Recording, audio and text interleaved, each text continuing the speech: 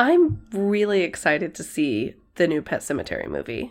So that might be the one Stephen King book that everyone else has out read. Way too much. Well, no, not what I was going to say, if you'd let me finish a sentence once in a while.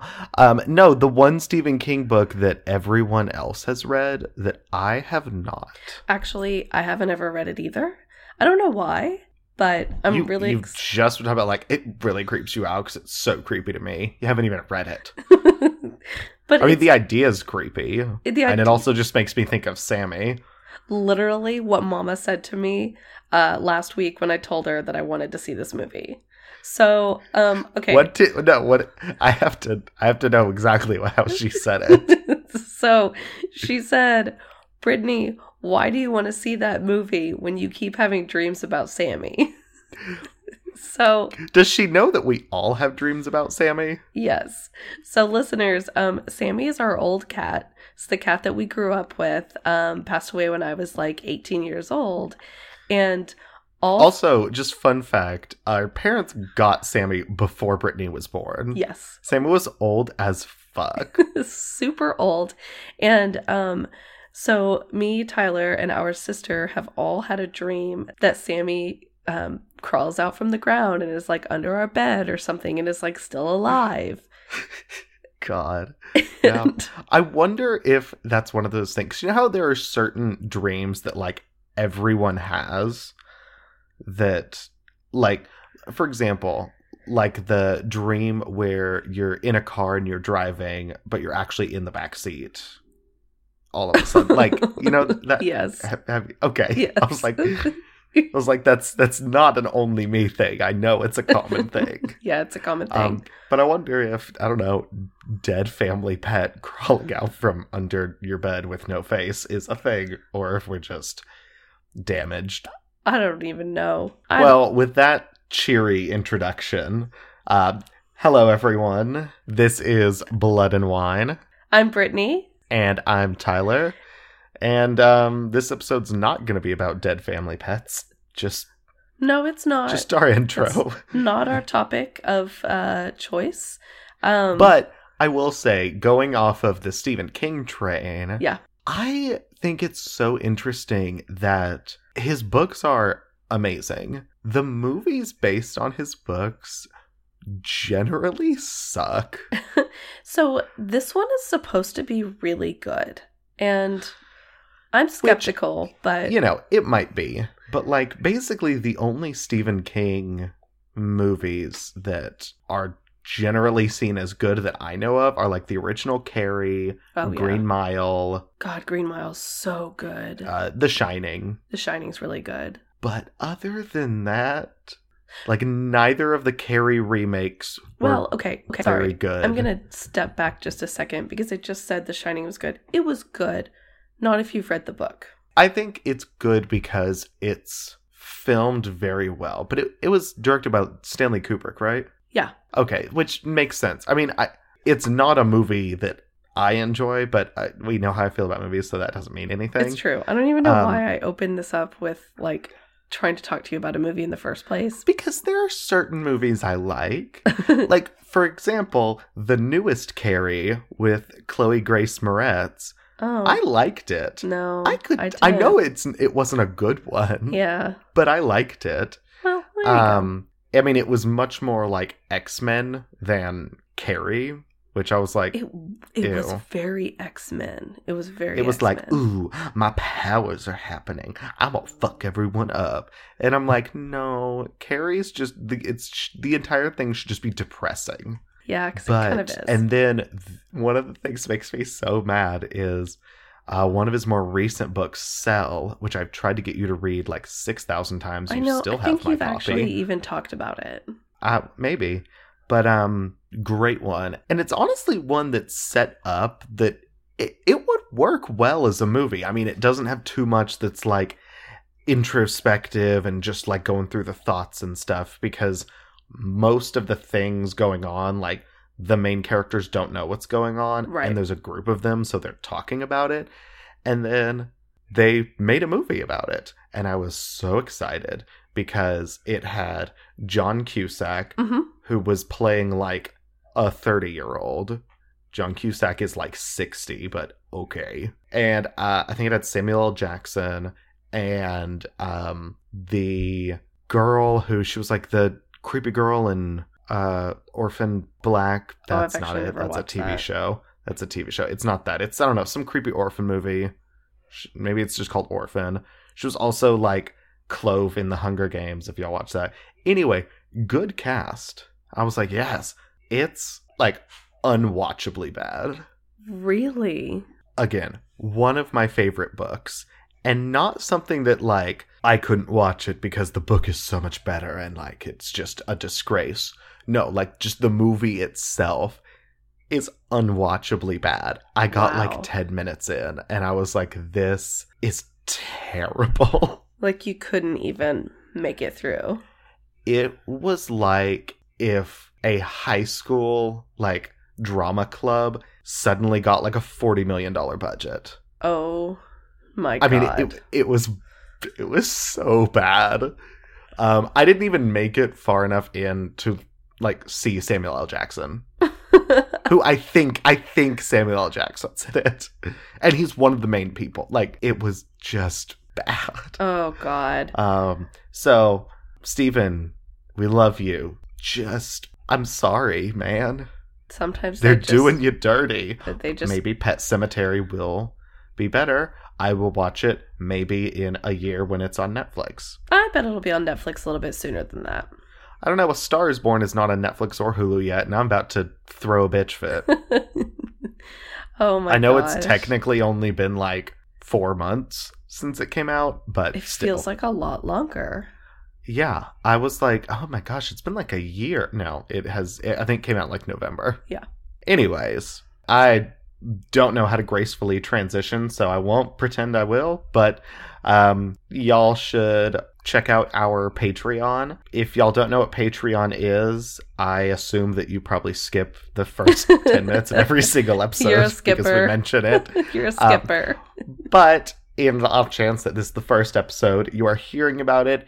Patreon is where we have some just amazing fans that subscribe and support us, and in doing so you get access to a bunch of cool features like our Murder Mini episodes and shout outs and different just fun things. Letters, you get to direct an episode if you're our top tier, stickers that are exclusive, and now in our retired logo. It's true.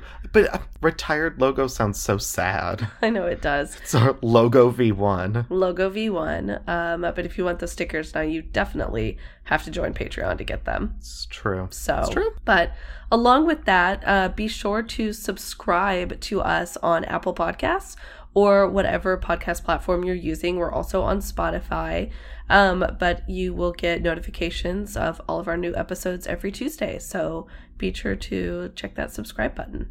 Yeah, subscribe. Every time someone hits a subscribe button, I involuntarily sing the word subscribe. Does one of the YouTube people you listen to do that? No. Oh, I always think of YouTube subscribing when I say it. Make sure to subscribe. Hit that little bell icon to get notified every time there's a new video. Yeah, that's what I think of. Also, YouTube apparently has like a Patreon type thing built in now. Really? Where you can like sign out. I don't know what they have a word for it. It's like register or something weird like that. But anyway, you can basically donate money to your people and get access to exclusive content, but it's all built in YouTube. You know, that's actually really cool. Yeah, that's really cool. Another way for YouTubers to make some money.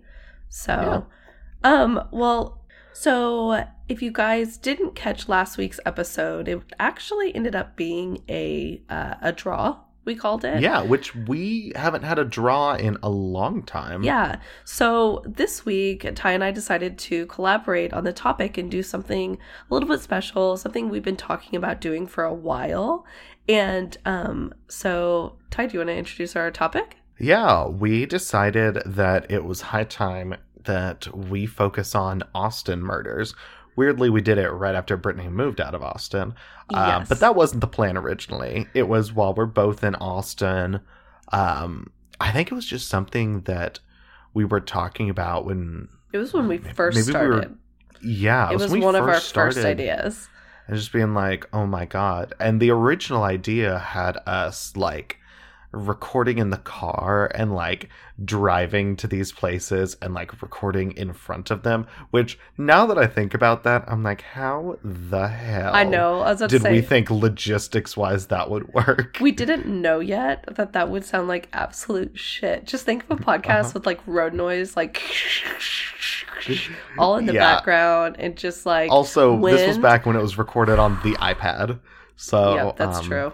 But regardless, it was an idea that we kept in our back pocket, really wanted to do, and since we both really wanted to do it, having a draw last episode was like the perfect opportunity of like, yes, we don't even have to argue on topic or anything. Yeah, and I think Tyler knows what I did. I have no idea what he did. Really interesting. I have an idea, but I don't know if I'm right or not. Also, not only did we collaborate on the topic, we didn't collaborate on the wine either. We didn't. Since we're in separate places, we're gonna do 2 wines. Yeah, and that moving forward might be how we do it, and I think it'll be fun to, be able to try out different price points and, I don't know, have like kind of like a little like compare, if y'all are tired of us type thing of being like, oh, wow, this is the 30th episode in a row they've done a red. Well, here's more variety. Yeah. So we're just kind of bouncing around that idea if we want to continue doing the same wine or always do different wines. So also, let us know what you think. Yeah. Back to the topic real quick before we jump into the wine. I do remember when we were talking about this originally, you had talked about doing the UT Tower shooting. Which I've now already done. You actually did in our mass shooting episode 4 or 5 episodes ago. Yeah. But yeah, so yeah, we've incorporated a little bit of Austin into, and because I remember I had also played around with the idea of doing the, I think it was the 2010 Austin plane crash, the guy that burned down his home and flew his plane into the IRS building off of Mopac. Did you do that on a Murder Mini? I did. That was one I did on a Murder Mini quite a bit ago. So if you're interested at that, listening to that, which was an insane case. Yes, it was. Check out our Patreon. Definitely. But yes, wine, go. All right. So I, of course, picked a red this week. What a shock. But oh my God, this means I'm not going to have a gross-ass Chardonnay ever again. Dreams do come true. Okay, so I picked the 2017 Instigator Cabernet Sauvignon.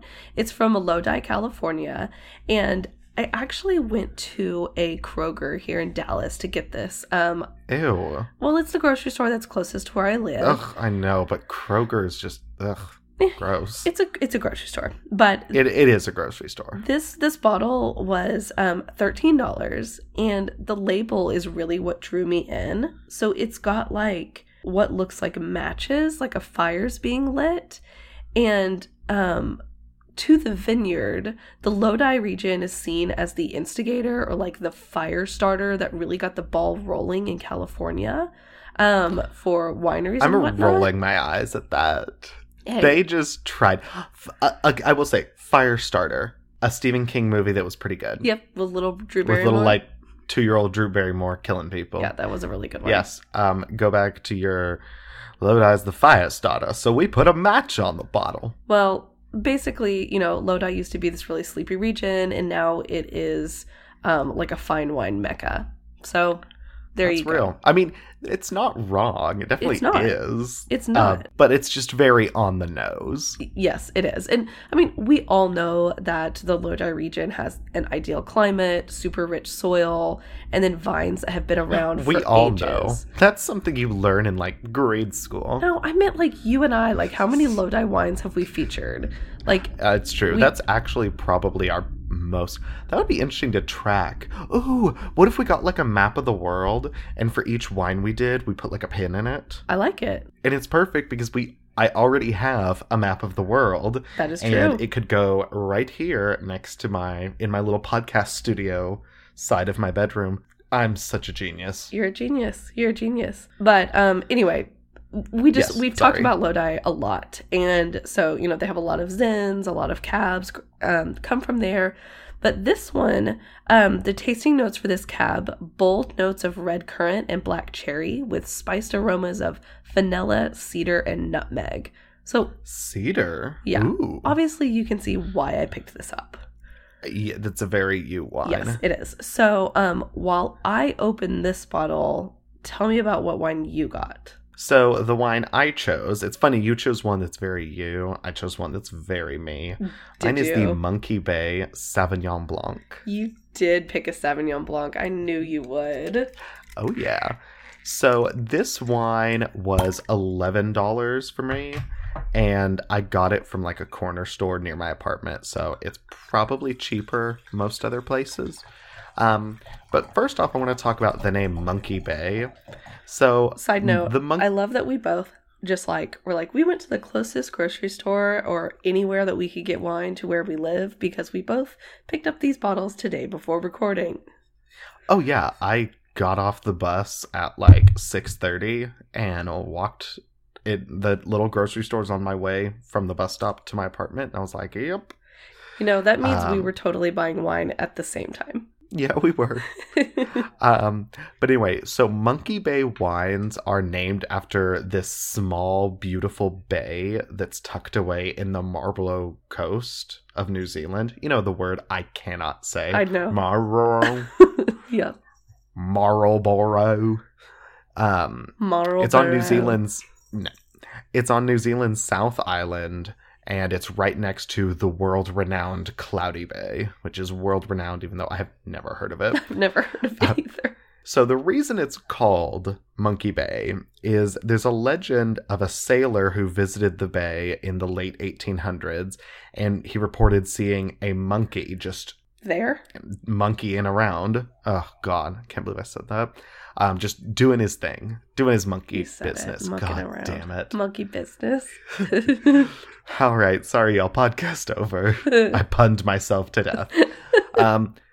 So he's like, I saw a monkey. And the locals are like, I highly doubt you did because monkeys don't exist in New Zealand. Like, we don't have them. But it technically is possible that a monkey had escaped from like a whaling ship that was docked nearby. Why there was a monkey on a whaling ship, I do not know, but apparently it's a possibility. Apparently. So, regardless of if he actually saw a monkey or not, it's called Monkey Bay. The spot became known as Monkey Bay. Well, there you go. So, the color of this wine is described as pale lemon with brilliant clarity. The aroma is a vibrant bouquet of ripe grapefruit, kiwi, and pineapple, with a hint of freshly cut grass. You'll think you've wandered into paradise. First off, bouquet of grapefruit, kiwi, and pineapple is a big-ass bouquet. Those are big fruits and kiwis. So, just side note there. Yeah. Its taste, its palate is like a very fresh, lively, approachable wine, and it's overflowing with grapefruit, lemon, and passion fruit with very like delicate herbaceousness in it. It does sound like a very you wine. I know. I'm so excited. And it pairs really well with chicken, sea bass, shellfish, and the website told me specifically, think summer. Think the sun deck, which doesn't tell me food. I don't know what food you are and aren't allowed to have on a sun deck. You know, whatever you want, I think, except maybe like tuna it's salad. A white wine. Have it with white meat. But anyway, mine doesn't have a cork. It's a screw top. Oh. So. Well, there you go. Which I prefer because sometimes you can't find a corkscrew and you're fucked. And nothing's going to stop me from getting into wine. It's true. It's true. I remember one time I used a screw and pliers, but I got that bottle open. I have used a shoe once in college because you can put, if you have like a tennis shoe, you can put the bottle of wine like where your ankle would be, like sitting straight up, and you can hit it against a brick wall. Yep. And the shoe will cushion it enough that it won't break, and it will slowly and surely ease the cork out with every hit. But it took like 20 minutes. So, oh my gosh. You know, always have wine keys wherever you go. They're like $1. Just keep them in your purse. Yeah. Or I guess you in your pocket. But okay. I forget this is how we have to cheers. We're gonna try to do it. Yeah. All right. Okay. Ready? Cheers. Cheers. So yeah, I think that was successful. I think so. Mine rang a lot, but I'm gonna try it now. Yeah. Same. This red is really, really good. So yeah, this has the characteristics of, you know, a typical cab. It's definitely very spiced. I can absolutely smell like some of this like cedar and nutmeg. It's not as fruity. It's not as fruit forward as it sounded with like the red currant and black cherry. But I'm sure the fruit's going to open up a little bit. Those are usually like tamer fruit flavors. Yeah, this one's really good. Tell me about yours. So mine definitely, it has that grassiness that I associate with a really good Sauvignon Blanc. Yeah. It's definitely more of that grapefruit and tropical fruit than, because some I've had in the Marlborough region, they have like a very distinct like key lime kind of flavor. Yeah. This one is definitely more on the side of like grapefruit, pineapple, I assume passion fruit. I don't know what passion fruit tastes like. Yeah. I've had passion fruit before, but I can't think of it. Side note, if y'all are ever in Seattle or live there and you're a fan of yogurt or you're a fan of things that taste good, so all of you, you have to go to Pike Place Market or Whole Foods, because you can get it at Whole Foods there, and go to Elenos.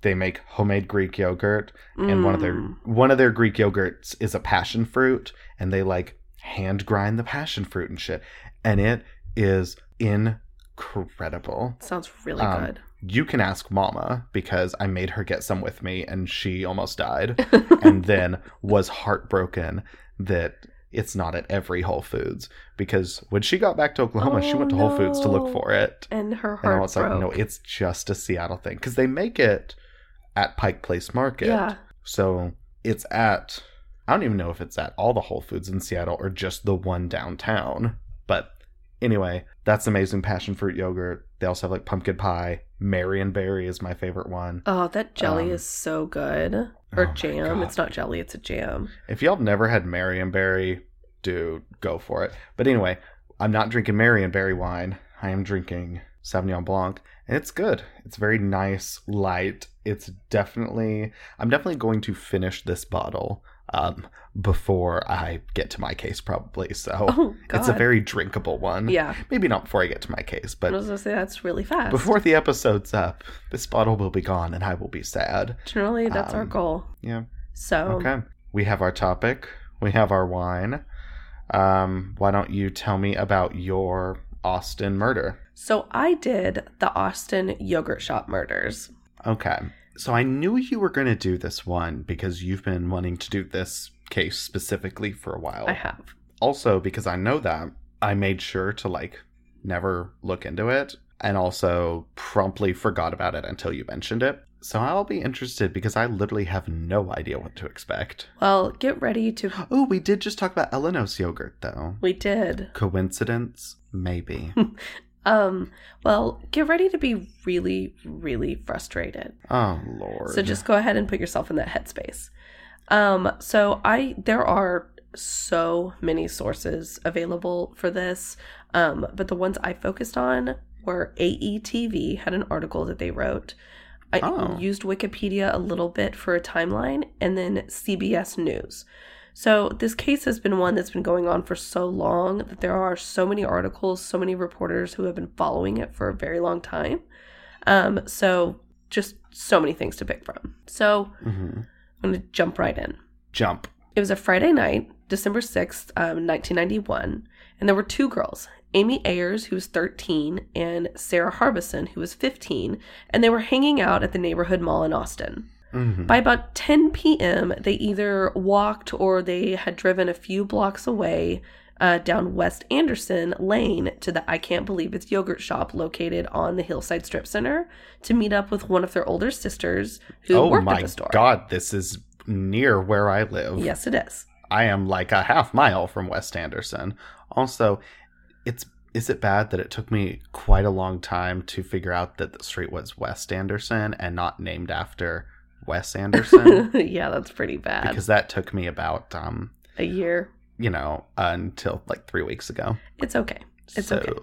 So one of the older sisters worked at the store. The sister, Jennifer Harbison, was 17, and she really liked her job there at the yogurt shop because she got to spend time with one of her friends who also worked there, Eliza Thomas, who was also 17 years old. So is it like a frozen yogurt? It's ICBY. I Can't Believe It's yogurt. I don't know. Should I know what that is? No, it's not necessarily one that you would have heard of. I don't think they exist anymore, really. Okay. But like frozen yogurt. Yeah, like frozen yogurt. Okay. So, Austin Police Department officer Troy Gay was patrolling the city when he spotted smoke rising from a strip center. A firefighter soon arrived and entered the I Can't Believe It's yogurt shop. As Fire Lieutenant Renee Hector Garza and firefighter David DeVoe crawled through the store with flashlights in the hand, they spotted a foot. And so they're like, oh shit, then an arm, and then a body. So they knew there were victims in the fire. Eventually, they found 4 bodies, burned, naked, and bound with their clothes. Their legs spread, fuck. And all of them had been shot in the head. Oh my God. Detective Sergeant John Jones entered the flood scene, and the first thing he said was, holy shit. And so Sergeant Jones had actually been... Yeah. He'd been in his car when he got the call, and he was doing a ride-along, and they were recording him for something, and I don't know exactly what it was, or I can't remember, but... So this whole thing is on video, like him getting the call, and, at first it comes in and it's like, oh, there's a fire. And then he's like, there are 4 bodies. We found 4 bodies. So oh my God. He gets there, and whether it was by the force of the water or an act that the killers did, at least 2 of the bodies were stacked on top of each other. But all but one of these 4 bodies were burned completely beyond recognition. Not even race was obvious. Oh my God. So Sergeant Jones said that he knew immediately that they were kids. Yeah. Originally, all of the autopsy results were sealed, which was very rare in Travis County. However, eventually they were released. And one of the things that the autopsy showed was that the youngest girl, Amy Ayers, the only victim who had not been burned beyond recognition, had been sexually assaulted. Oh. However, this was probably not a surprise to the investigators because an ice cream scoop had been found between the legs of one of the bodies. So as if it had been used. Yeah. And in 1991, Austin was a big city. Nowhere near as big as it is now, but it was a big city with a small town attitude. So this kind of crime happened somewhere else. This wasn't something that happened in Austin. That's a Houston or a New York or a Chicago. That's not a Austin. This is not an Austin thing. So these 4 murders changed Austin forever. So the 2 original investigators on the case were the before-mentioned Sergeant Jones and Mike Huckabee. And they ended up holding back a lot of information about, from the press, hoping that it's going to help them solve the case. But well, yeah, I mean, if you have someone who, says one thing too wrong and it's like, we haven't released that. No one knows that. Exactly. Then, I mean, that's a tip. That's, something going in the right direction to hopefully get this solved. Well, one of the really big problems in the case and what really hampered their investigation was that the firemen were called first. And, so it washed away, like, a lot of evidence. Exactly. You had all these people walking around the crime scene. Water washed away all of the evidence. And, had it happened today, there'd probably be a better way to process the crime scene. But back then, crime scenes were just processed as best they could be. And also, they didn't know that there were people in there. Their thought was put out the fire. Well, generally, they didn't know that they're... In the same way, I feel like they didn't know that their weren't alive people in there. Well, that's what that they need to like put it out and and save people. So I mean, absolutely, that I understand that being their first priority. Well, exactly. And when you're going into a fire, you're thinking of saving people, not thinking that you're going to find murder victims that were then set on fire. Yeah. So the idea was that this type of crime had to have been committed by an absolute monster. And so that's what the investigators were looking for. They were creating various profiles of the mentally ill, Satanists, serial killers. And at the time of the murders, a known serial killer, Kenneth Allen McDuff, was in the area. And if you remember him... talked about McDuff? Yes. Okay. Because I was like, I know that name. Yes, I did him in Murder Mini 13. So if y'all want to hear the story about him, you got to go to Patreon and check that out. But he had a history of multiple murders involving teenagers, but he was soon ruled out of the crime. And eventually he was executed and confessed to it. But he was just confessing to so many murders, and he had committed so many murders that it didn't fall in line with what happened. However, during the investigation, the phone just kept ringing with tips, but it was just one dead end after another. And at one point, they had 342 suspects. Oh, shit. Which is way more than normal for a murder case. Yeah. So, needless to say, Jones and Huckabee were completely overwhelmed. Yeah. What they did know, though, was that there was about $540 missing from the register, and there were 2 different guns used in the crime. And investigators were focusing on young people, 16 years old, hanging out, just like that type age group. I hope not. I mean, I can't imagine anyone doing this kind of crime, but especially a kid. 16 years old, you're a kid. I also think when you're 20, you're a kid. It's true, I do as well. Basically, if you're younger than me, you're a child. But 16, oh... So I hope not, but I also don't know what to hope. So 8 days after the murders, police interviewed 16-year-old Maurice Pierce, who'd been hanging out that Friday night at the very same mall as Amy and Sarah, and he was picked up for carrying a .22 caliber handgun, which was the same caliber of the 2 guns used in the crime. Okay. Pierce told police that 15-year-old Forrest Wellborn had borrowed his gun and that he's the one that killed the girls. Wellborn claimed that he did not know a thing about the murders. He and Pierce, along with 2 other guys, Michael Scott and Robert Springsteen, these guys are both 17, so a little bit older, they'd taken a stolen car to San Antonio that night. So they're like, no. So they're just fuck-ups in general, but not this much of a fuck-up. They're just saying they're just teenage boys. They're literally here. They stole a car. I didn't steal a car when I was 16. No. That's what I'm saying. They're admitting to stealing a car. So it's mm-hmm. I can see this exchange happening where they're like, no, we didn't murder the girls. We stole a car. No, we weren't up to any good that night, but we didn't do murder. Not murdering and setting buildings on fire. Yeah, no, that's fair. So Jones believed that the 4 boys did not commit the crime, and the interrogation went nowhere.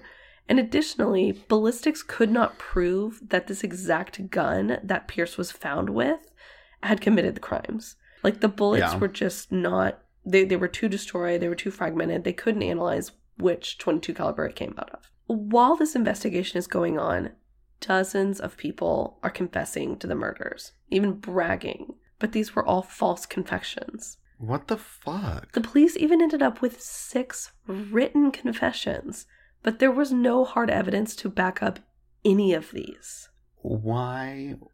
I don't understand. Why would you confess to something like this? I don't know. If you didn't do it. And the fact that... You're just muddying the waters so that the person who actually did it might get away because of you. Yeah. Well, and the fact that I don't understand why so many people were confessing that they did this, because, I don't know, maybe it was such a big deal. Nothing like this had ever really happened in Austin. It was just such a brutal crime, but why you would want to attach yourself to that, I don't know. But yeah. But Sergeant Jones said that they were not going to sign the line until they met the standard of proof beyond reasonable doubt. And the fact that they had no evidence to back up any of these confessions meant they weren't going with any of those. They were like, no. He was... That's good. I know. Because I I know far too often someone confesses and they're like, all right, case closed. And if it's a false confession, the actual murderer is still out there. Yeah. Eventually, Huckabee and Jones were taken off the case and they were replaced by new investigators. So around this time, a billboard also went up alongside I-35. It had images of all 4 girls and it just simply stated, "Who killed these girls?" with a number and a $25,000 reward. Those kind of billboards are just so heartbreaking. They are. Because I feel like, I don't know, to me it always seems like a very desperate act. Yeah. Putting up a billboard. Like you have done everything you could and now you're putting up a billboard. And it's because it's just like, maybe someone will see this. Because I feel like even with flyers, they're more personal, and it's like, okay, it's, you know, you're putting them up in this area where, you know, this happened or whatever, but a billboard is just, especially on the interstate, I mean, that's going to be seen by, you know, 200,000 people a day. That's the point, though. And I know, and I agree, but it's just like, it's just a way. I don't know, it's just heartbreaking. It is, because it always feels like something you do when you're like, we don't really have anywhere else to go. It's absolute desperation. Yeah. Well, and it's a way to just get these 4 girls' faces seen by as many people as possible. Maybe they have a memory. Absolutely. So the case went cold. However, on October 6, 1999, about 8 years after it happened, Pierce, Wellborn, Scott, and Springsteen were arrested. So these are the 4 boys that I talked about earlier. The 4 boys who stole the car to San Antonio. Yep. Okay. So Jones and Huckabee, who, like I said, were no longer on the case, they were stunned. And of course, accusations started flying around that they made mistakes in their investigation. Yeah. The new investigators, one of them Detective Hector Polanco, they got a break. 2 of the men had confessed, Michael Scott and Robert Springsteen. Holy shit. So I'm going to read an excerpt of the interrogation. So Michael Scott says, "I remember looking at this girl.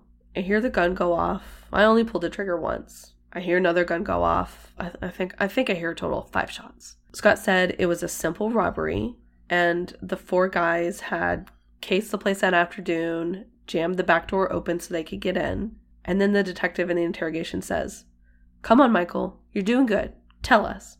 Let's do this today. Let's do it.' And Michael said, 'I remember one girl screaming, terrified.' Robert Springsteen, the other man who confessed, also confessed to rape. Because I told you one of the girls, Amy, had been sexually assaulted. So the detective says, 'You fucking know you fucking raped her, all right? Just say it.' And Springsteen replies, 'I stuck my dick in her pussy and I raped her.' So Jesus. The police's theory, I know. The police's theory was that these 4 guys planned to rob the yogurt shop. 3 of them would go in, and one of them, Forrest Wellborn, would stay outside as the lookout, so he'd stay in the car. But something went wrong, and that's when the killing started. Seeing the suspects actually admit to the killings made it all too real for the families. I mean, they had been waiting 8 years for something to happen. Yeah.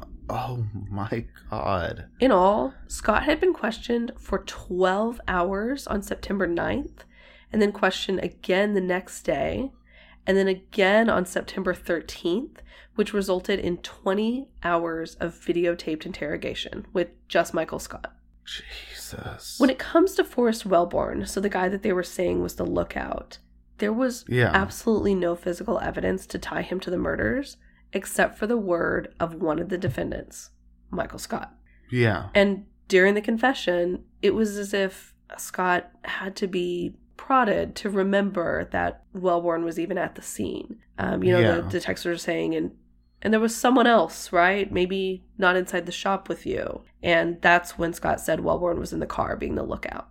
Okay. So when Wellborn was interrogated, he admitted to nothing, and he said he knew of nothing at the scene. Detectives kept telling him that he was lying.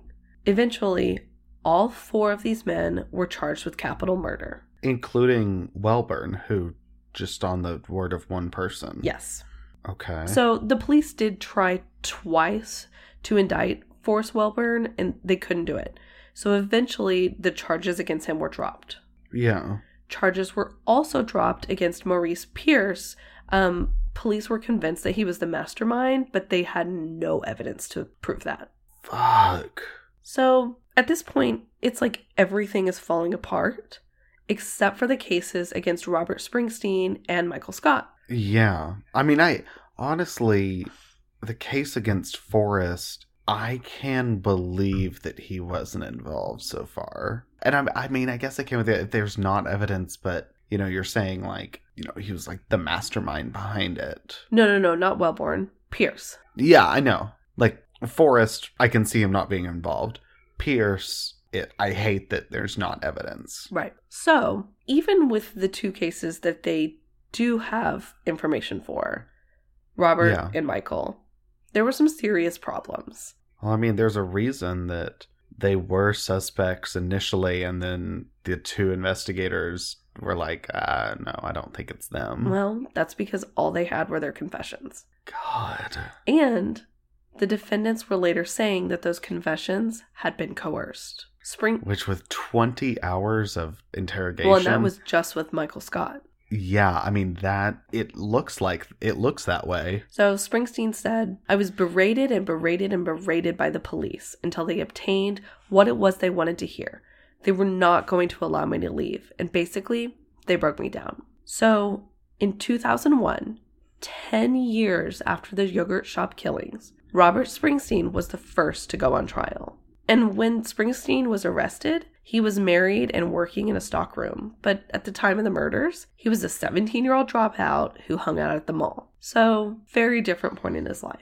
Springsteen pointed out during the trial that there had never been any physical evidence linking him to the crime. No fingerprints, no blood, DNA, or hair. But Springsteen did have trouble explaining, after denying for hours that he was involved, why he would later confess to both murder and rape. Yeah. What really helped someone like Robert Springsteen is that he had a litigator, Joe Jim Sawyer, who was this bigger than Texas lawyer. Oh, like this bigger than life, you know these Texas lawyers. We've like seen this, them. like we've talked about them. My hat's almost as big as my dick kind of thing. Well, so Sawyer was on his side, supporting that his confession was coerced. But what it made it really difficult is that Springsteen seemed to have gotten some of the details right. For instance, he demonstrated the position of Amy's body, and he knew that she'd been shot with a .380 handgun, which was the second weapon that was used. These are things, because they didn't release everything in the beginning. Right. However, it's been 10 years. So some of these details in Springsteen's admissions, they seem pretty credible. And Sawyer stated that Springsteen had known these details for years because they were on the street and they were known by virtually every young kid who had an interest in the case. And who, these kids had been around the area. They'd been there that night. They'd been at the mall. Kids knew. I mean, to be fair, I get it. Yeah. Because, people talk and there's a lot of things that like aren't officially known, but are known by people because they talk. Like, exactly. So I get it, but it's a weak argument. It is weak. However, the parents of the victims were absolutely convinced that the police had it right. They'd arrested the right guys, and that Robert Springsteen and Michael Scott had killed their little girls. Which... Yeah, but I'm sure they also just want anyone to be guilty. Of course, it's been 10 years. I mean, they've had no answers. They just want... Yeah, that's it. That's exactly it. They want answers, and this looks to be answers. Yeah. So... in the trial, prosecutors used Springsteen's confession and corroborated it with parts of Michael Scott's written confession, which was read to the jurors. Scott himself refused to take the stand, and so Sawyer, the lawyer, never got the chance to cross-examine him. Jurors deliberated for 13 hours.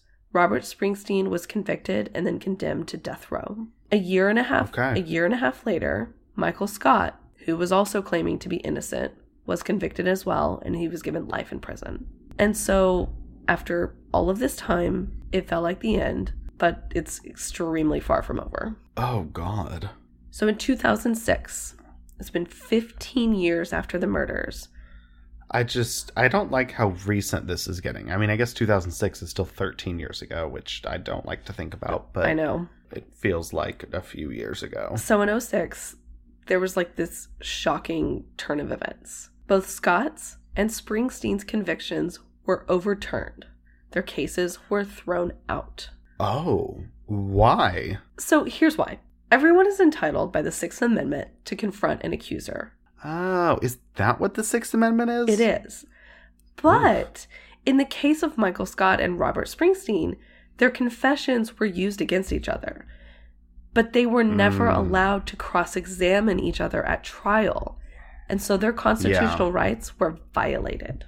Even though in the first case, Homeboy just refused to testify. He was also never called. Oh, he was never called. Oh, okay. So they would have to both be tried all over again. Fuck.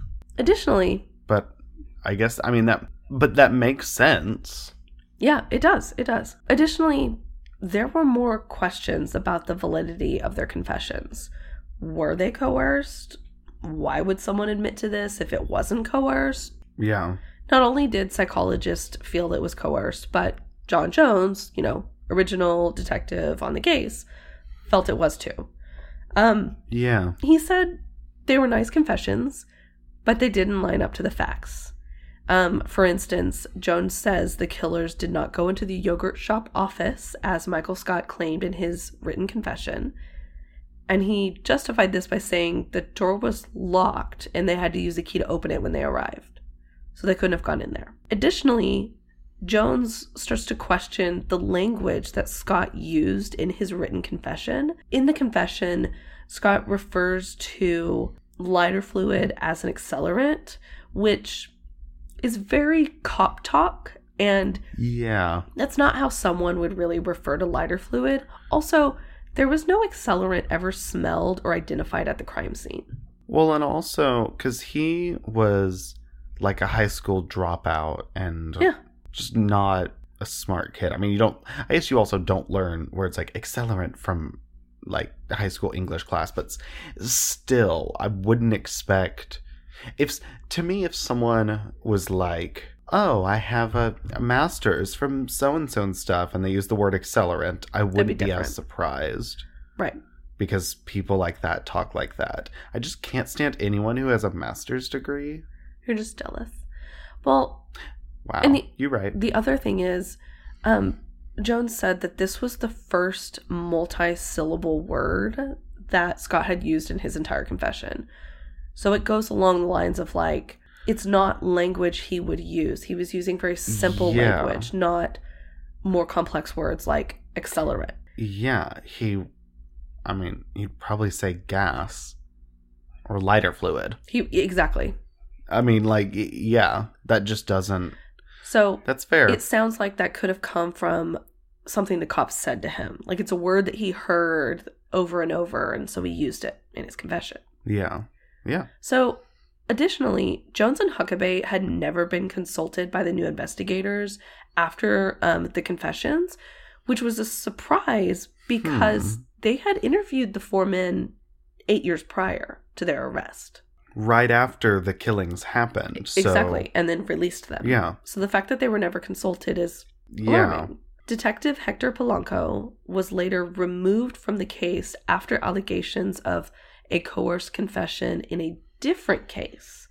So, maybe he had coerced Scott and Springsteen during this case. That was never necessarily proven, but it was proven in another case he did. So, for the next set of trials... Fuck that. Seriously. So for the next set of trials, prosecutors were hoping to bolster the case with new, more reliable DNA tests. Technology has evolved since the first trial. Let's see what we can do with it. So if you remember, Springsteen said that he had raped one of the victims. But prosecutors got this huge shock when the DNA results came back. As it turns out, DNA from the crime scene did not match Springsteen nor did it match any of the 4 men accused. None of them. Oh. However, prosecutors are still absolutely determined to retry both Scott and Springsteen. And so after months of delays, the judge decided just to release Robert Springsteen and Michael Scott without bail, and they would await trial as free men. He was like, this is taking too long. The families are obviously absolutely outraged. They thought this was case closed. They thought it was done. And now these 2 men are out. They were finally able to not necessarily move on, because I don't know how you do that, but start putting it to rest. They were able to start some type of closure, and then it was just all reopened. And it's just oh God. So it's like the image of stitches being ripped open. It's just like the perfect, because it hadn't healed yet. Yeah. And there's always going to be a scar, but the process had started, and then just it's all open. It's open again. So there would never be new trials. There simply was not enough evidence. And I mean, and it sounds like the only evidence they had in the first place was these confessions.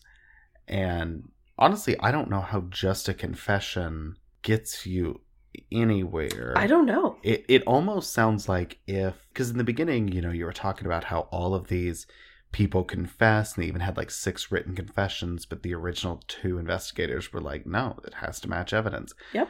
I wonder if these 2 new investigators that took these confessions would have been the type that are like, all right, case closed. And that's kind of what it seems like. But yeah. Because if a confession's all you have, regardless of whether it could have been coerced or not, I feel like that's a confession's not enough. I agree. And then the second it becomes legitimate to call in the validity of it. I mean, yeah. Well, and prosecutors ended up dropping all charges against both men. I just wonder how, if new evidence did arise and stuff, how would double jeopardy come into play? Prosecutors dropped all charges against both men. Yeah. However, under Texas law, neither Robert Springsteen nor Michael Scott is entitled to compensation for wrongful conviction until a court declares them actually innocent. So they've never been declared innocent. Oh, okay. Just the charges were dropped. Okay, yep. Okay. So, there you go. Overturned and dropped, but never declared innocent. If new evidence did arise that convicted them, awesome, double jeopardy wouldn't happen.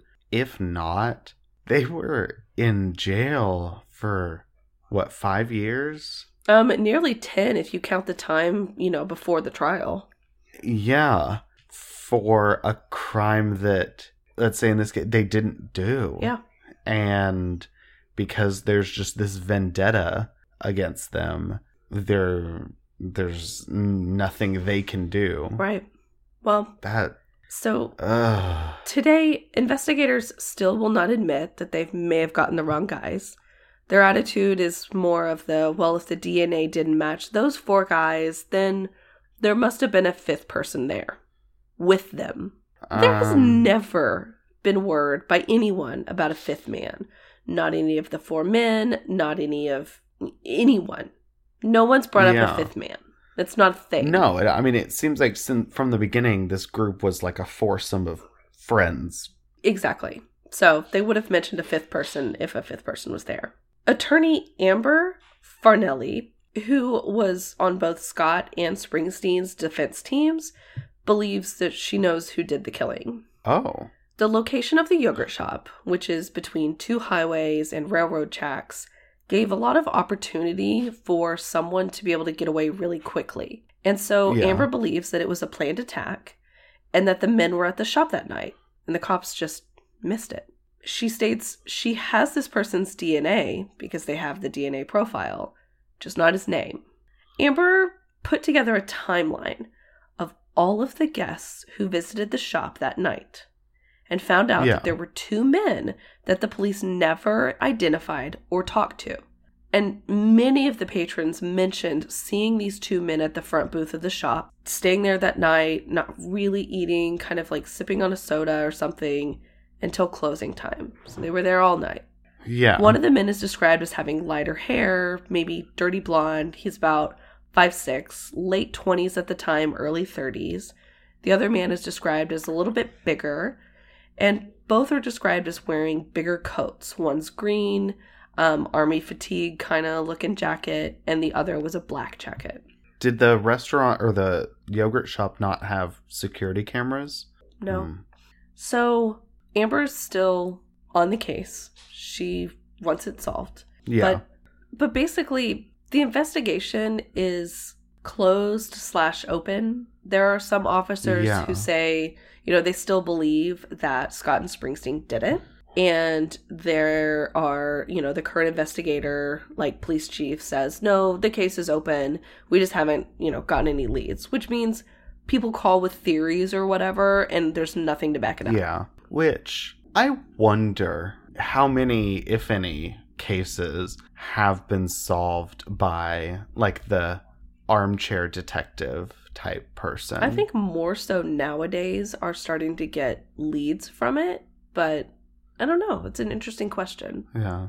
Because, we all have theories on cases. Yeah. Brittany and I have discussed our theory that JonBenet Ramsey was killed by her brother and covered up by the parents, or just things like that. But I wonder, has theories like that of people who listen to podcasts or do their own internet research and kind of just find what's out there in the public domain, what has that led to? Yeah. If any of y'all know, God, leave a comment or reach out to us. Yeah, I would love to know that. I'm sure there is a case that has been solved by that, but I don't know. Yeah. Well, today, the I Can't Believe It's Yogurt Shop is Classy Nails Salon. And there's a bronze plaque laid in memory of the girls resting beneath an oak tree in the parking lot. And at the base of the plaque, there's oftentimes treats, such as 4 filled donuts and 4 apples. And the workers inside Classy Nails said that they put the treats out every day, and they place something there, as well as coins, because they want people to know that the 4 girls, Amy, Sarah, Jennifer, and Eliza, have not been forgotten. God. And to this day, this case remains unsolved. No one knows what happened. No one knows who truly did it. And the family has been, the families of the victims have been put through so much. And these 4 men, whether you believe in their innocence or their guilt, they've been put through a lot as well. And Pierce actually passed away. He was involved in an officer shooting that was completely unrelated to this. And where he was shot and killed after, I think, slicing the throat of a cop or something like that. Fuck. So, yeah, that is the Austin Yogurt Shop murders. So, side note, I just looked it up on a map. And do you remember that little, the wine shop that we went to right before you moved? I had a feeling it was in that center. It's across the street. Yep. What's now Classy Nails, the old yogurt shop, is just on the south side of West Anderson. Mm-hmm. It's weird because, I don't know, I feel the need to go there and leave them something. And it might just be proximity, that it's literally 2 minutes from where I live. Yeah. It's closer than I thought it was. Or what? I don't know. So, that was my really crazy Austin murder. So what did you pick? Well, I'm not sure how I'm going to follow that up. So I'm just going to go into... You know what? No, first I'm going to pour more wine. Because pour more wine. I will as well. I need it after that. And like I said, this is how much I have left in my bottle. So... Yep. A sip. I have... Basically. Well, a little less than half. But, Yeah, that, God. I didn't know that. It'll be interesting. So, one of my coworkers, she had family that was involved in the UT Tower shooting. Oh, yeah. And so we've talked about that. Like, her aunt and her grandma were in the tower when it was happening. God. And she's born and raised Austin. Her family is basically like born and raised Austin, which is very rare if y'all don't know. It's true, it's pretty rare. But I have met maybe 5 people since I've been here that are actually born and raised Austin. I mean, it's not normal. It's not normal. No, it's not common. And It's not. so I am sure that she could, I mean, she doesn't remember this because it was 91. Right. I mean, she might remember the trial, and Maybe. I mean, but I'll have to talk to her about this because... Anyways, I'm going to jump into my case, which is one that we're all going to remember because it is the 2018 Austin bombings. This is the one I thought you were doing. Yeah, this is... So this is weird. I think this might actually be the closest that I've ever personally come to one of our cases. Mm-hmm. Because, I mean, this started about a month after I moved here. And I just started my job and everything. And it was weird because, and I'll go into more detail, obviously, when I get into the case. But I remember talking to, like, family members and stuff. And it wasn't a big deal to them. Yep. But to us in Austin, it was, I mean, it was a city under siege for the time period. Mm-hmm. And I'll talk a little bit more and then I'll go back to this so y'all have more reference. But I remember this very clearly and very well. Same. So the sources I used were the New York Times, CNN, the Texas Monthly, and Wikipedia. And those are the sources I used in this. I feel like I should also just call out like CBS Austin, because literally from watching the news when this was happening, and also my memory as sources, because remember this very clearly. So at about 6:55 a.m.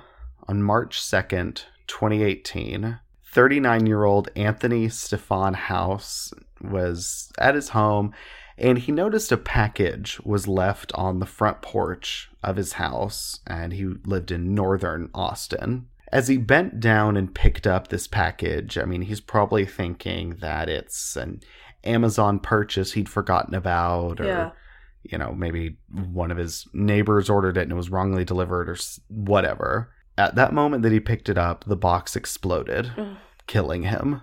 God.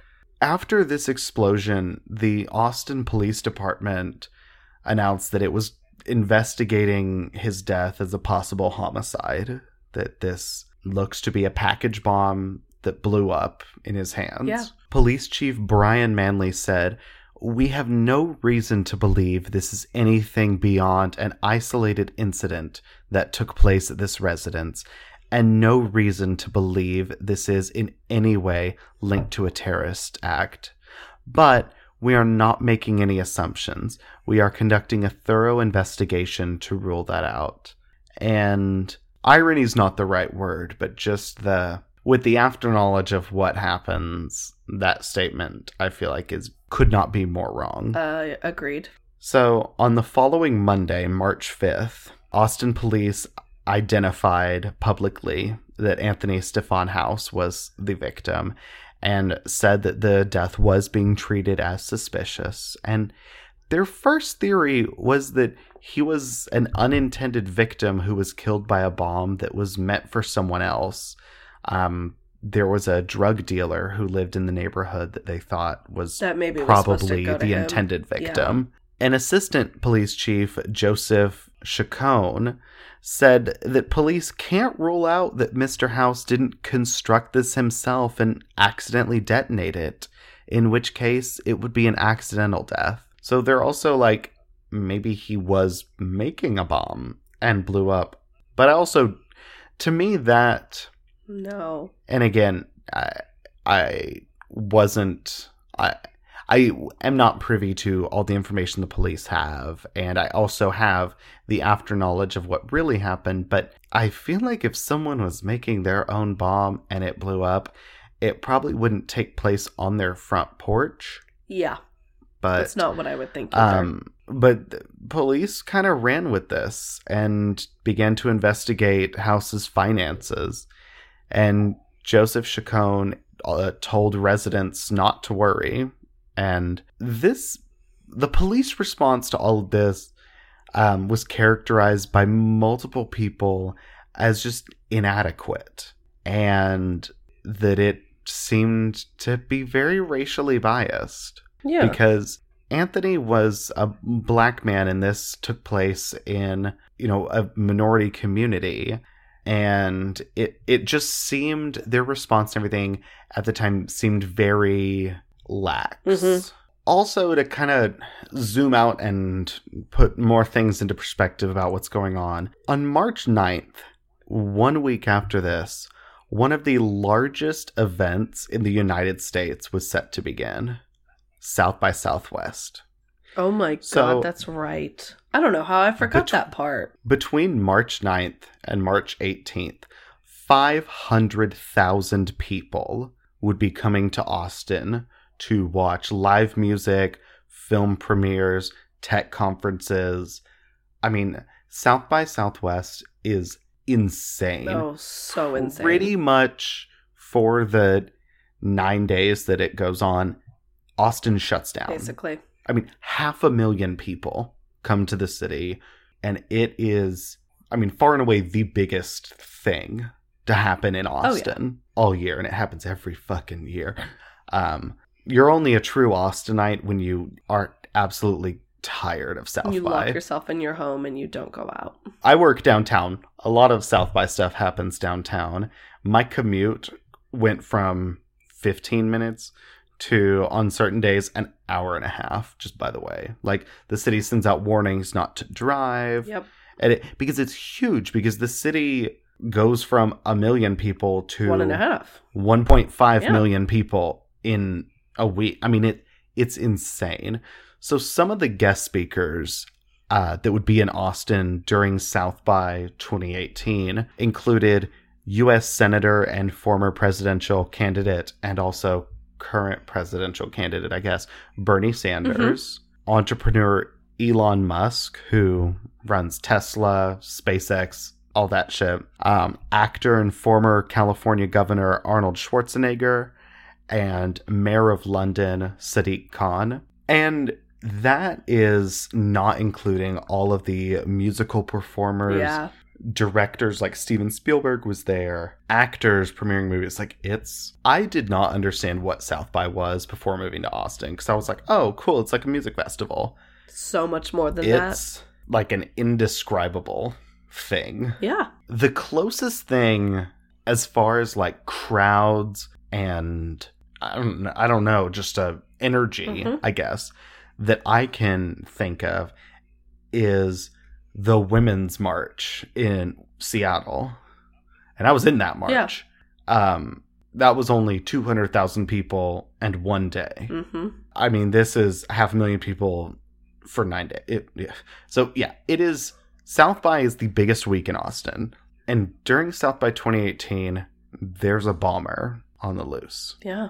So on March 12th, 2018, 10 days after Anthony's death, at about 6:45 a.m., Shamika Wilson and her 17-year-old son, Draylon Mason, noticed a package was left on their doorstep in East Austin. Shamika brought the package inside into the kitchen to open it and see what it was. At this point, the city wasn't on high alert. Right. And it's likely that the two of them had not even heard the news of the explosion 10 days earlier. And even if they had, they might not have thought twice about it, since it had just been a one-time thing at this point, and the police were saying that he'd probably accidentally blown himself up. Right. So it wasn't crossing their minds at all. Yeah, I would not be surprised if they did not think about it at all. While opening the package there in the kitchen, the bomb inside exploded, and Shamika was critically injured, and 17-year-old Draylen was killed. Oh my God. Draylen was known in his school and in the wider community as a phenomenal musician. He played classical orchestras as well as mariachi and jazz bands. He knew Bach as well as Vincent and Miles. He'd already been accepted into several prestigious college music schools, and he was also just this phenomenal human being. Yeah. He was a sweet, positive person. He went out of his way to help others. And whether they were friends, teachers, orchestra people that he had just met, he was there for people. He was just a good person. Yeah, all around just great person. And I mean, he was someone who grew up in the Black community, and he understood that. And he was proud of his race. He was proud of who he was. And he wanted to do amazing things and was doing that. Yeah. And was murdered when he was 17. And both these families were Black. And in Austin, it's a city that less than 8% of the population is Black. And it seemed impossible that these 2 consecutive package bombs that were targeting these Black families in these minority communities in Austin weren't related, or anything other than racially motivated. Because it's the same makeup of the bomb. Like it's very clear that this is the same person doing it. It seems very obviously to be a racially motivated hate crime. Yeah. Just a few hours after the bombing that killed Draylen and injured his mother, at around 11:50, so 5 hours after, 75-year-old Esperanza Herrera was visiting her elderly mother's house, and she was seriously injured when she picked up a package bomb that was left outside the house. She's 75. I mean, she's not young herself, visiting her elderly mother to, check in on her, take care of her. She sees this package at her mom's house and is like, oh, let me bring in this package for mom. Picks it up and it explodes in her hands. Thankfully, she did survive. She was severely injured, but she did survive. And this explosion was just a few miles away from the attack that happened earlier that day that killed Draylen. Yeah. This bomb was also reportedly addressed to a different address, and it was delivered to Esperanza's mother's house by mistake. Oh. After this third bombing, the Austin Police Department began to investigate the connections between these victims. Yeah. So House's father was close friends with Draylen's grandfather. So there's a connection there. Both of the elder men had attended the same church, and they were prominent members of the Black community here in Austin. So police are linking this up. They're like, okay, there's been 3 at this point. They're related. Yeah. And police were cautioning the public against opening suspicious packages, and they advised them to call the police instead. Like, don't touch it, call the police. And because these bombs appeared to be targeting the east side of Austin, which predominantly consists of Black and Hispanic residents, and are just strong minority communities, local activists were questioning whether this police advisory and investigation was delayed. Why did it take until a third bombing for them to do something? For them to start being like, okay, don't open packages, beware, and kind of broadcasting it. Because until this, I mean, you would know about it if you had watched the evening news the day it happened. Or looked at your phone when you got the text alert. Yeah, but, until these second and third bombings, there weren't these text alerts and stuff. It wasn't a thing. No, I mean like a news alert. The news story. Like, you would get those alerts. So my perspective from this, the apartment we lived at was... like a mile? A mile and a half. Mm-hmm. Yeah, a mile and a half from where the second and third bombings took place. And so that was very unnerving. Oh, yeah, it was. Like, that was when it hit me, where I was like, oh, shit. Something's going on. And I was... freaked out because like every day when I got home, I'd like look. I'm like, is there a package there? Yeah. Is there anything in front of my door? I had ordered so much on Amazon too, like so I had packages coming, which was just really scary. Yeah. Well, the apartment complex we lived at, it was like doors on the outside, so anyone could leave something. The deliverers, the like Amazon people, the FedEx driver and stuff, I mean, they would leave packages on your doorstep. So every day walking home, I would eye packages everywhere, all the apartments around me that just have these packages in front of them, and I'm like, what if that's not an Amazon package? All I know at this point is that people are getting packages on their doorstep that are bombs. And how am I going to make sure that, if I see a package on my doorstep, I can call the police. How can I make sure my neighbors are going to do the same thing? Yeah. I mean, we had extra security at work. Mm-hmm. We had to like extra badge in and stuff. And this is when it started becoming scary. Yeah. I 100% agree with that. Because I think the first bombing, I don't think I heard about it. When it happened. No, I mean, I might have, but I don't think so. It was one of those things that, like, I think I heard about it, but it was fleeting, and I was just like, oh, shit, that sucks. But then I mean, I might have heard about it in the same way of that you'd hear about, like, oh, a house on the other side of Austin burned down. Exactly. And you're like, oh, okay.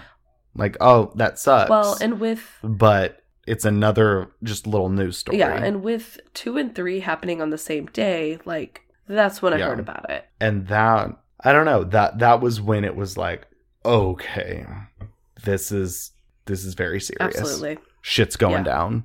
So on March 18th, at about 8:30 p.m., 2 men who were in their 20s are walking down the street in this residential neighborhood in southwest Austin when all of a sudden another bomb goes off. Both of the men were seriously injured but survived the explosion of this package bomb that was left on the side of the road.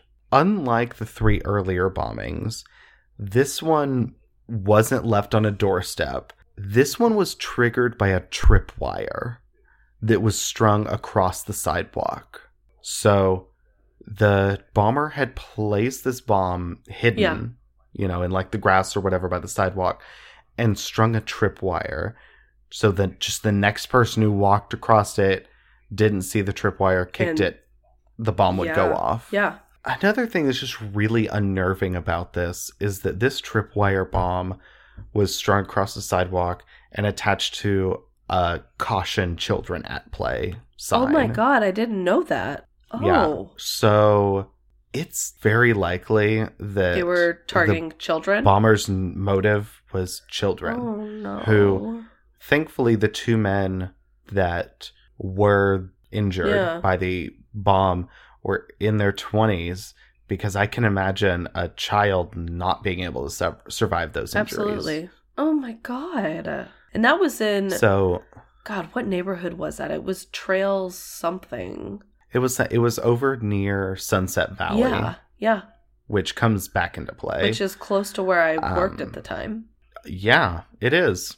That's horrifying. I know. So the police chief said that just the idea that they're now dealing with someone using tripwires shows a much higher level of sophistication and a higher level of skill. Yeah. Because I mean, just from what it sounds like, I guess making a general explosive or putting something together like that... I don't think it's that hard. ...isn't... Yeah. But to do something with a tripwire, with like this kind of thing is like, okay, this is now... With some type of trigger that's more than just sheer movement. Well, because I imagine if it's something that, is getting picked up, maybe you have like 2 powders or something that needs to mix next to each other that when it moves and mixes, they blow. I don't know. But a tripwire having like that catalyst or something, it just shows a lot more sophistication. It's like, okay, we're dealing with something very serious. And someone who knows what they're doing. One thing to note about this one, though, is that the 2 men that were injured by this blast were both white, and the tripwire bomb itself had been planted in a predominantly white area of town. Mm-hmm. So while this didn't rule out the possibility of the bombings being racially motivated hate crimes, it did muddy the waters, because this is the first bomb that's not in a strong minority community. Right. So it changed like their original thought, I guess, about the motive. But I remember at the time, a lot of people, when this came out, were like, oh, obviously it's not racially motivated or anything at all. We could throw that off the table. I don't necessarily agree. I mean, I could see this as being a diversion to that, or an additional thing. I mean, I don't know. Yeah. I think it muddies the waters, but it doesn't like completely take away from that possibility kind of thing. Right. I agree. Because you could think of, like, literally right now, I'm thinking of so many different scenarios or reasons why, if someone were racially motivated, why they would do something that wasn't as specific and targeted. But I can also think of, well, if it was random, it was random. It just, like, literally both of those, I can see a thought process. No, absolutely. So now to March 20th, which was an eventful day. Yes. So just after midnight on March 20th, another package bomb exploded at a FedEx distribution center in Schertz, Texas, which Schertz is on the outskirts of San Antonio and about 60 miles from Austin. So this was the first explosion that happened outside of Austin itself. And this explosion injured an employee at the FedEx center, but they did survive. Yeah. Law enforcement officers, however, said that the package was addressed to Austin and was connected to the other bombs in this investigation. Later on that same day, another package bomb was discovered at a FedEx facility near the Austin Bergstrom International Airport. And this was discovered in the morning, so not that long after. Yeah. This bomb, however, was intercepted and defused before it could reach its intended target.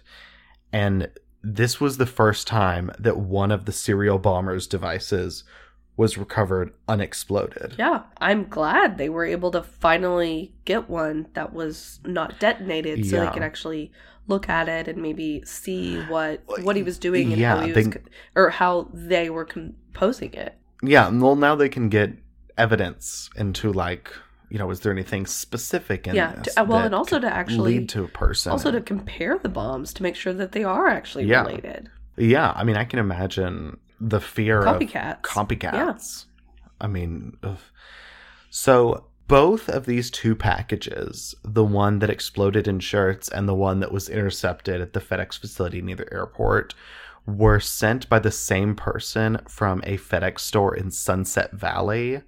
And Sunset Valley is this enclave suburb that's completely surrounded by Austin.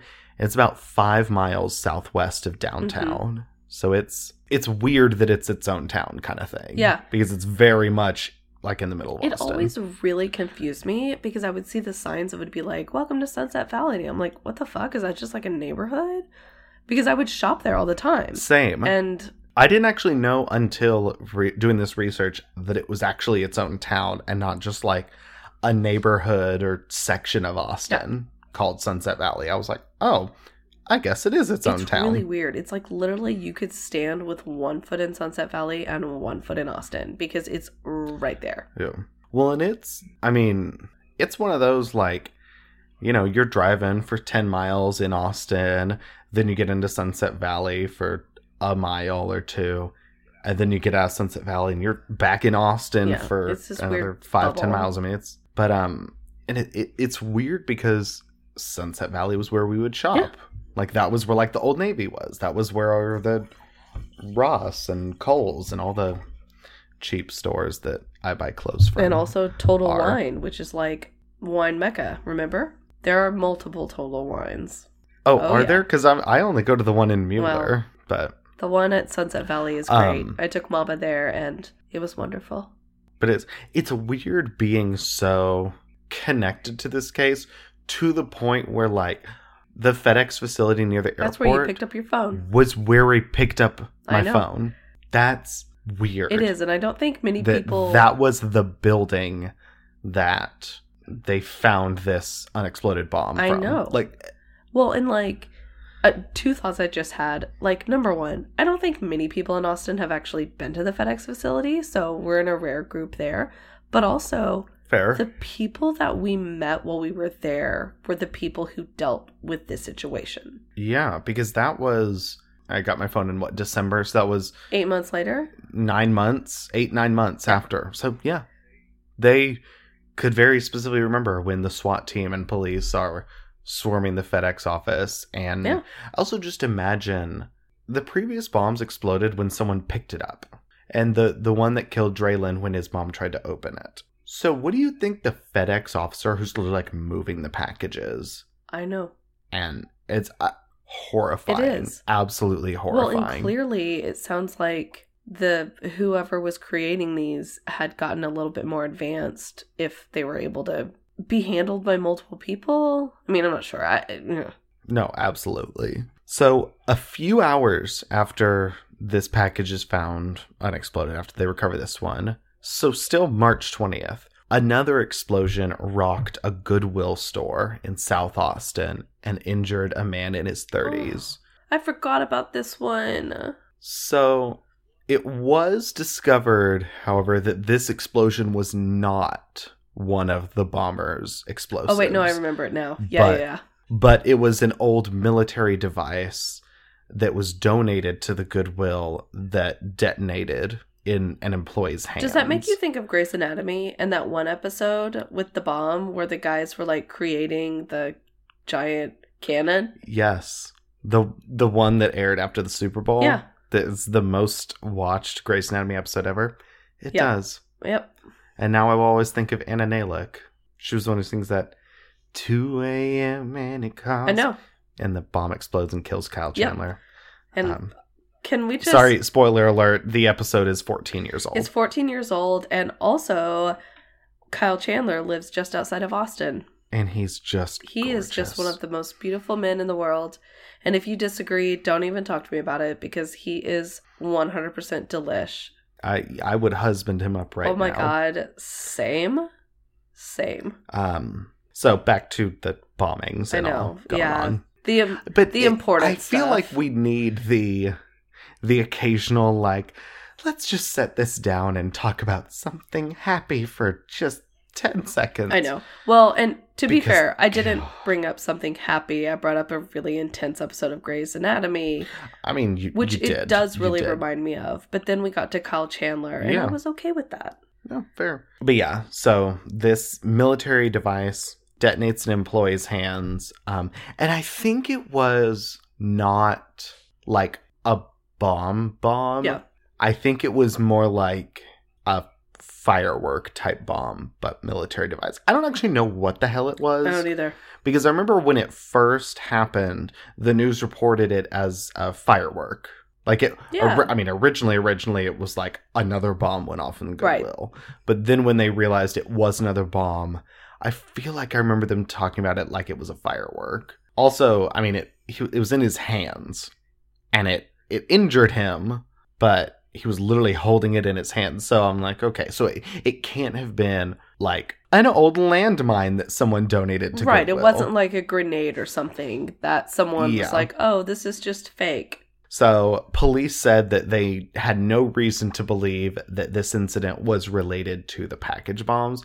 But by now, this entire city is in a panic because these package bombs have been going off.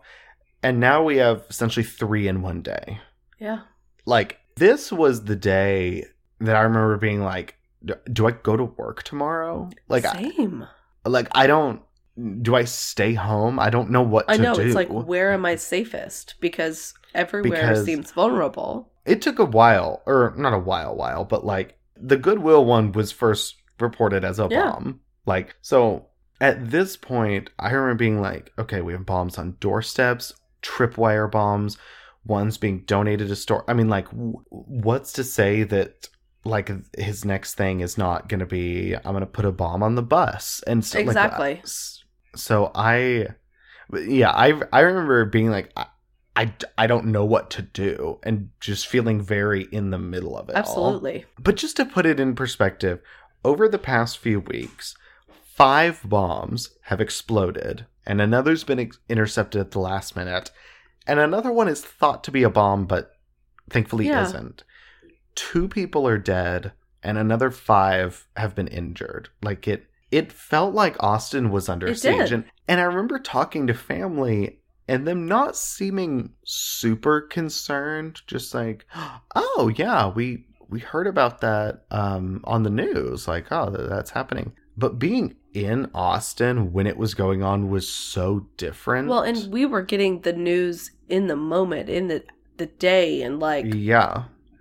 I mean, it was one that I would, like, look out the window when I was at work and be like, you know, am I gonna see smoke rising on the horizon from another one going off? You know, how far away does that have to be for me to feel it, kind of thing? Mm-hmm. Things like the bombs that went off on the 12th that were a mile away from our apartment. Mm-hmm. You know, the first one I was asleep during it, but if I wasn't asleep, would I have heard it and felt it? Like, things like that. Yeah. Like, it was a constant to the point that people weren't really, at least at work stuff, people weren't really talking about it because it was always on our minds. So we were always thinking about it, and it wasn't like so this thing going on. Oh, I know. It was like yeah, so did you put a freeze on your Amazon packages, right? Yeah. Okay, good. Like that kind of like, we don't want to talk about it because it's too real right now kind of thing. Right. And also, there's this perspective that you and I have, being from Oklahoma and living in Oklahoma at the time of the bombing. That is something that's true. Unfortunately, we're familiar with it. We're familiar with the thought process of when a bombing becomes something that seems a lot more serious than an isolated incident. Mm-hmm. And that, at least for me, I don't know for you, because I was like, oh gosh, how old are you in kindergarten or first grade? Like 6, 7 or whatever? You're like I was like 6 or 7 when the bombing in Oklahoma happened. And I remember it, and I remember feeling it, and I remember this huge impact. And so that's something mm-hmm. that was ingrained into me at such a young age, that now when stuff like that happens, you know, and also us both living through 9/11, just like these huge incidents, we didn't take it lightly. Like, it really did only take until like package 2 and 3 where we were both very alarmed and very aware and paying attention to what was going on, and nervous about going to work, and just all the things that were not necessarily going through everyone's head at that stage, but would eventually. Well, and it's one of those things that, for me at the time, this felt not expected. That's not the right word, but not as surprising as it should have been, because this wasn't long after. I mean, this was just not even a year after the truck attack in Nice, France. Yeah. And I mean, around the time of the different truck attacks in like New York and the stabbings in Sweden and stuff. Well, and that was when I went to France. Like, right after that happened. So to me, I guess the cynical part of me was like, okay, now it's here in the States. Yeah. Because at least for me, I've always grown up with a new terrorist attack, a new bombing, a new something. You really have. Being headline news. Yeah. Because I don't have that many memories before 9/11. No, you were super young, so... I mean, yeah, I was 8 when 9/11 happened. And so all of these things, I'm like, this is just my life. This is the world. This is what's happening. So the idea that we had a terrorist bombing Austin wasn't as surprising as I wish it would have been, kind of thing. Yeah. This is turning into like a super personal episode, and I knew it would. I know. I knew it would with us picking Austin Murders, and I think it's why we waited so long to do it, because, I mean, for our listeners, this is obviously a city that I lived in for 5 years, and Tyler's been there now a year, and like we never thought we'd share a city other than the one we grew up in. And it's true. So I mean, after you moved away for grad school and I moved away to Seattle, I'm like, why would we ever live in the same place again? We were literally on opposite sides of the country, and somehow... I know, you were in New York, I was in Seattle, and then we came back to Austin. Somehow... Literally the midpoint on the south. And somehow ended up in the same place. And so, yeah, I know we keep going on these little tangents or whatnot, but obviously you can tell this is a very personal case. And it's one that, you know, you said at the beginning when you started, it was the one you were closest with. And as you keep going through, it's also the one I'm closest to as well. Yeah. Well, it's one that, as I researched it a little bit, but actually going through it now, that fear and remembering that fear and everything is coming back. And I'm like, fuck. Because also, I had lived here a month. I know, you were brand new. And like... Because I moved here beginning of February, and this started beginning of March. Yeah, it was terrifying. And I remember... But I was glad we were both together here. And not, like, alone. Yeah. So, I'm going to jump back in. So, over 500 agents of the FBI and the ATF, the Bureau of Alcohol, Tobacco, Firearms, and Explosives, assisted the police during the investigation on these bombings. And one of the representatives called it probably the biggest investigation since the Boston Marathon bombings. Jeez. Which, yeah. And former Deputy Director of the FBI, Weldon L. Kennedy, told news outlets that he believed the culprit was a single, highly organized and efficient person because of the rapid pace of the bombings and the use of packaged bombs and the apparent proficiency in creating explosives. So not just the basic bombs, but tripwire and just more sophisticated stuff. Yeah, like he knew what he was doing. And by March 20th, the Texas governor had allocated $265,000 in government spending just for this investigation alone. So Austin police officially connected the March 2nd bombing and the bombings on March 12th, and they realized that the first 3 packages were not mailed. They were placed near the victims' homes. Oh, I was, okay. So, wondering that. The first 2 that were deadly were placed there. And also the third one that injured Esperanza was addressed somewhere else, but seemed to be placed there specifically. Yeah. So it's unsure if it was placed incorrectly, if the address on it was just like a decoy or what. Right. And 2 of the first 3 bombs were triggered upon being picked up, with the other being triggered when it was opened. The 4th bomb was activated by tripwire. The 5th bomb was triggered in a sorting facility. And the 6th one was discovered and disarmed in another sorting facility. So there's just a lot of moving parts. Well, and like clearly the builder is getting better and better at building. Oh, yeah. I'm scared of what kind of things the builder could have done had they had more time. So a FedEx store in Sunset Valley was cordoned off early in the morning of March 20th. So when, the 2 bombs are found in the FedEx, or the one explodes in the FedEx, the other one is found in the other FedEx. At the same time, the morning of the 20th, police cordoned off a FedEx store.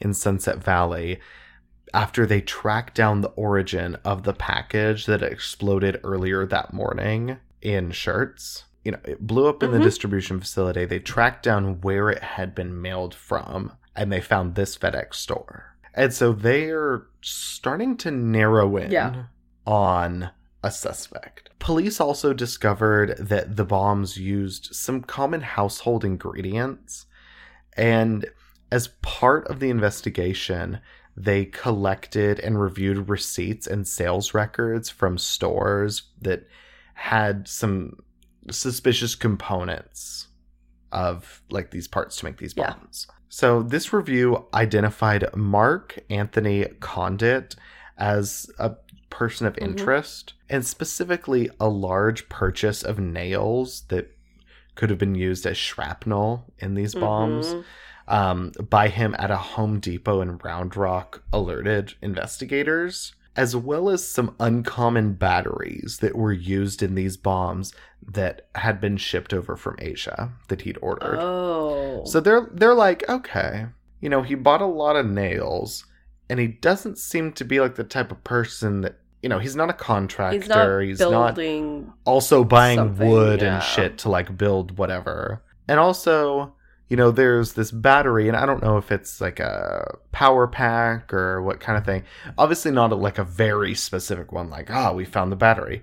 He's the one who ordered it. No one else did. Like, but it's like, okay, he has both these things. He's a person of interest. Yeah. So a federal search warrant was obtained for his IP address on his computer, and the evidence that they gathered indicated that he'd used Google to search for information on shipping packages. Oh, God. So things are starting to point towards him.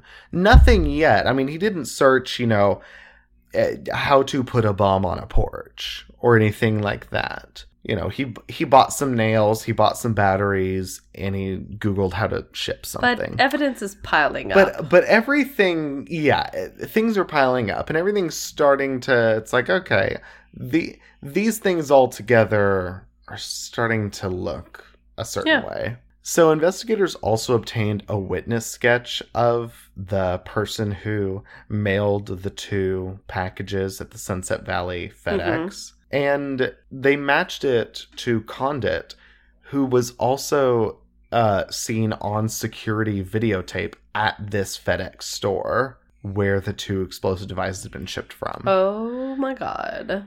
The surveillance footage also captured him getting into a red 2002 Ford Ranger pickup that had no license plate. So by the evening of March 20th, Condit was considered the prime suspect.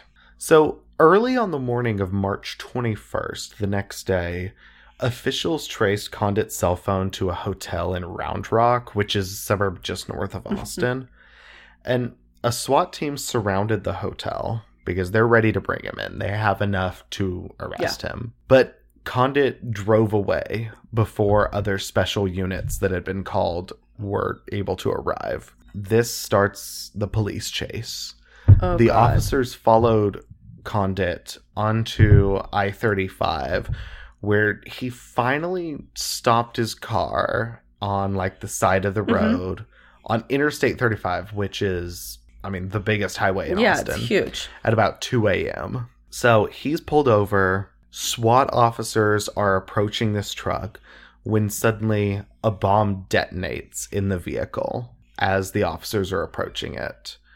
And, I mean, bomb goes off. The officers start firing at the vehicle. And the Austin Police Department wound up closing southbound I-35 so the FBI and ATF agents could investigate. And this final bomb killed Condit, and it severely injured a police officer. I remember waking up and being like, oh, it's done. Holy shit. Like, oh my God. And just like reading it in bed. Yep, same. I think that morning was one of the ones where I woke up at like 5 a.m. and like looked at my phone and then just like went down the rabbit hole of reading as to what had just happened. Oh, yeah. And I just remember it feeling so sudden. Yeah. Because the day before, was when the 3 bombings are going off. That's when it's like full panic mode for all of Austin. And then you wake up in the morning and it's like, the bomber's caught, he's dead. So who is Mark Condit? Like, who is this guy? 23-year-old Mark Condit. He was younger than me. Lived in Pflugerville, which is another suburb outside of Austin. He grew up in a very religious Christian family. He was the oldest of 3 kids, and he attended Austin Community College, but left without graduating, but on good academic standards. Like, you know, he was just a good student. He'd been homeschooled by his mom, and in 2012, so 6 years before this, he'd written blog posts where he identified as a conservative, but someone who wasn't very politically inclined. He argued for the death penalty and argued against same-sex marriage, but it's Texas. I mean, that's not any kind of crazy opinion. No, it's the norm. Yeah, like that's not crazy. And he reportedly was part of a club called the Righteous Invasion of Truth, or Riot, which was apparently named after a Carmen song that I don't know who they are. But the club's members were homeschooled kids who practiced survivalism and held Bible studies. So, which, again, it's Texas. That doesn't surprise me at all. People stocking up on canned food and reading. I'm like, okay, sure. Like, it's nothing so far is sticking out. Condit had moved out of his family's home a few years before the bombings and moved into a house that he and his dad had bought, and he lived in with roommates to like help pay the mortgage and shit. And he had spent quite a few years as an employee for Crux Manufacturing, but he was fired 8 months before the bombings for poor performance. But it not for just that he wasn't that great. Just not good at his job. Like, yeah, like, again, no red flags in his job, no real red flags in his personal life. He didn't have a criminal record at all. There was no reason to ever suspect this guy. Yeah. And police found a 25-minute video on his phone where he described the explosives, the devices, and he confessed to the bombings, but nowhere in the video did he explain how he chose his victims. And the Austin police chief described the video as the outcry of a very challenged young man talking about challenges in his life that led him to this point. Which, I have a big issue with the fact that the second people found out who he was, that he's just this average white guy that it's not terrorism now. It's just this poor kid who's calling out for help. And I'm like, no. He's a domestic terrorist. Yeah, it's still terrorism. And he needs to be called what he is. Regardless of what his motives are. I mean, it was to inspire terror. And at its very core, he is a terrorist. Yes. And there's a lot of reluctancy. You know, it goes into a lot of the, oh, he's this lone wolf. Oh, you know, he had mental illness. And it's like, yes. And, you know, maybe he did suffer from mental illness. I would imagine anyone who was going to construct bombs and murder people has something going on. Does. Yeah. But I, first off, hate that the only time people really will bring up mental illness is in situations like this, instead of it being something that like should be talked about every day and normalized. Because you literally know someone who suffers from some kind of mental illness. Everyone does. You literally have family members, friends, coworkers, and not this or this. No, and you have all of those. That there is someone in every category, you know, that suffers from mental illness. There's so many people.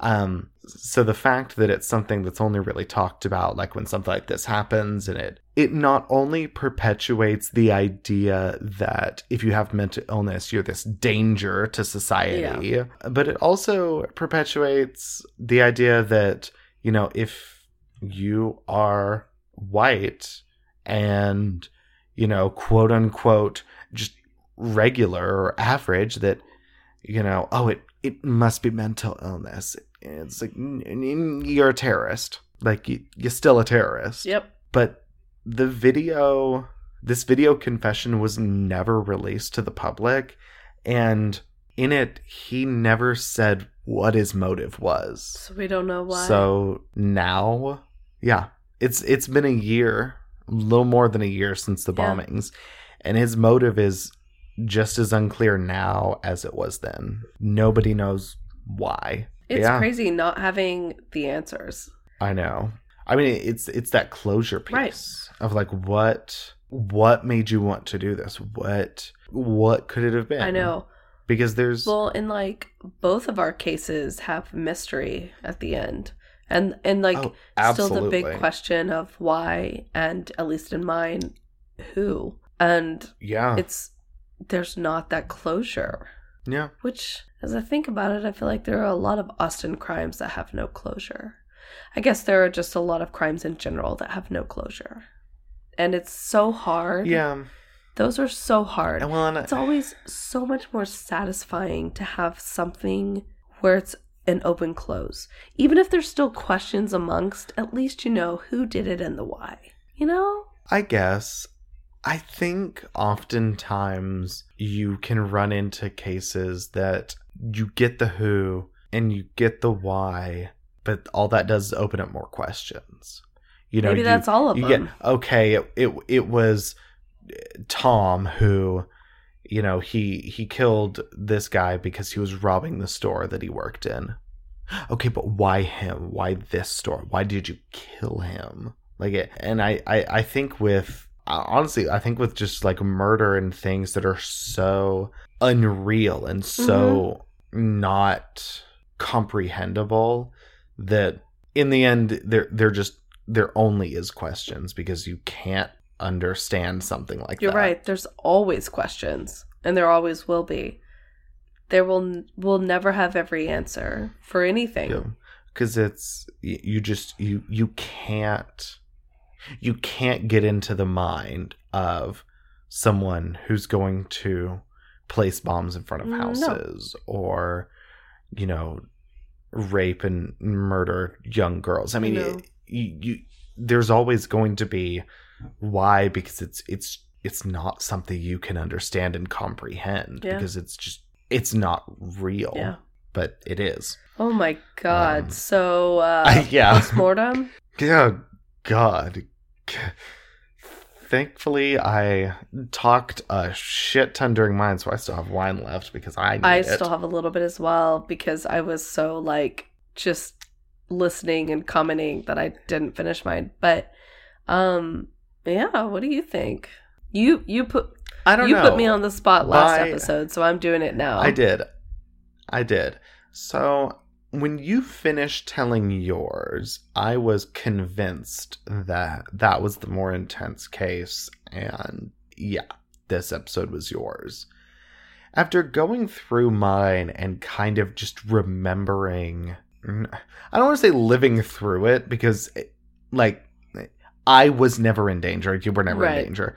But just bringing all those emotions and that back, I don't know. I mean, I think just with how many unanswered questions there are, and just how senseless and brutal everything was, I do think yours was the more intense case. I don't know. Fuck. What are your thoughts? With yours, it was a lot more personal, and we had a lot of connections to it. However, at least it was resolved. We don't know the why, but we know the who. But we do know the who. And with mine, it went from, there were people who were arrested and convicted, even someone on death row, and then that was overturned, and now they're free. And the case is not moving forward. So those families went through literally every obstacle you could imagine, where it was like, almost Yeah. 10 years of waiting for something to happen.